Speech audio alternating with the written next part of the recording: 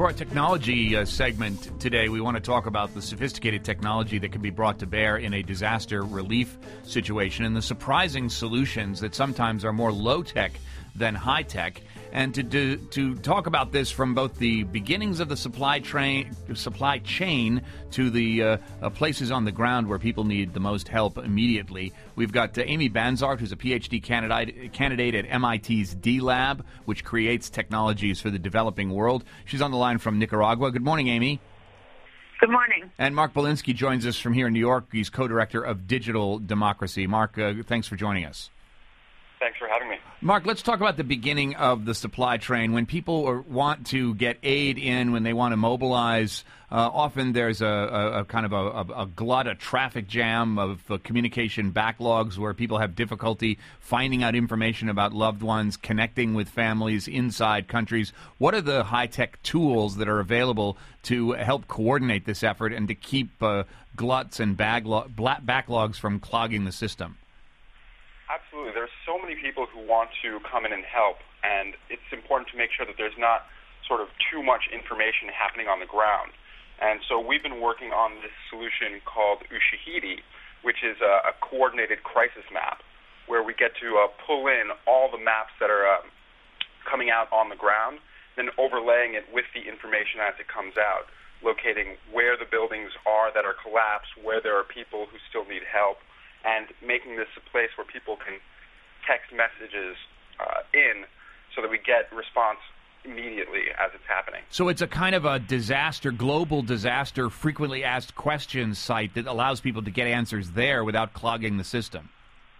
Absolutely. Oh, that's pretty interesting. Have you been able to make something like that work here in this Haitian disaster?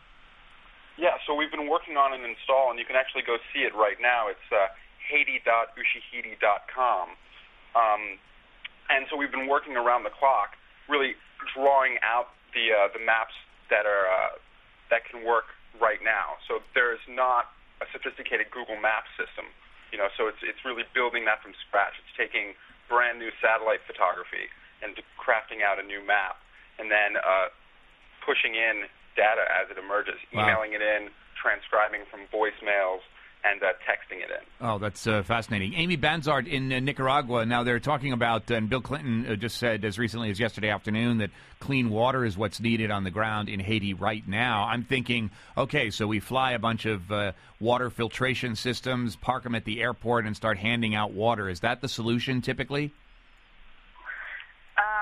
Frankly, I'm not an expert on disasters. I'm an expert on the technologies that are used sometimes in disasters and sometimes in everyday life. Haiti has a hard time.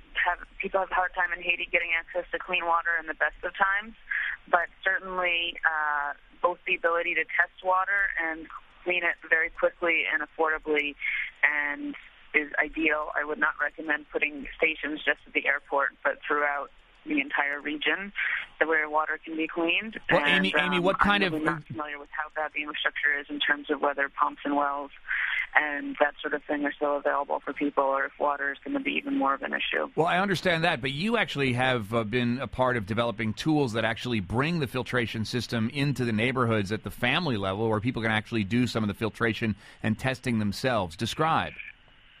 Absolutely. So we have one set of devices that allow you to test the water to determine if it's clean, and typically equipment for that costs between $800 and $1,200, and we have tests that cost about $10 as an upfront cost, and then individual tests cost about a few cents each, so orders of magnitude more affordable and available. Secondly, when you do the test, you need to keep the samples that you take of the water warm for 24 hours at human body temperature in order to determine bacterial growth rates. And Amy Smith, before and during her D-Lab work, has developed a test that requires no electricity, is very robust, and costs around $50 as opposed to the traditional tests that durable battery-powered models that cost between $1,500 and $2,500. So again, we're talking about orders of magnitude of more affordable, simpler, more robust. Is the strategy for relief operations and for the development of these kinds of technology in the developing world shifting towards more low-tech, low-cost solutions, or is there some resistance to adopting some of these ideas that you're describing? lot of our innovations and efforts are so simple that people are taken aback. We're used to high-tech solutions here, and even within MIT, while Web has a good name, people think, well, these problems aren't actually hard because this solution is so simple, when in reality, there's incredible constraints on material resources because we're trying to get so affordable, so radically affordable, and therefore they're very sophisticated solutions, even though they come out looking very simple. Interesting. Amy Benzard is a PhD candidate at MIT's D-Lab, working now in Nicaragua to develop technologies for the developing world. Mark Belinsky is co-director of Digital Democracy. What lesson do you think we're likely to learn in Haiti, Mark, before we go? I think we're really going to see how a coordinated effort from the international realm can really be used so that when communications technology gets up and running on the ground, it can instantly just start working. All right, Mark Belinsky is co-director of Digital Democracy, talking about the advantages of using high-tech communication systems to reduce backlogs of information flow in disasters like the Haitian earthquake. Thanks so much.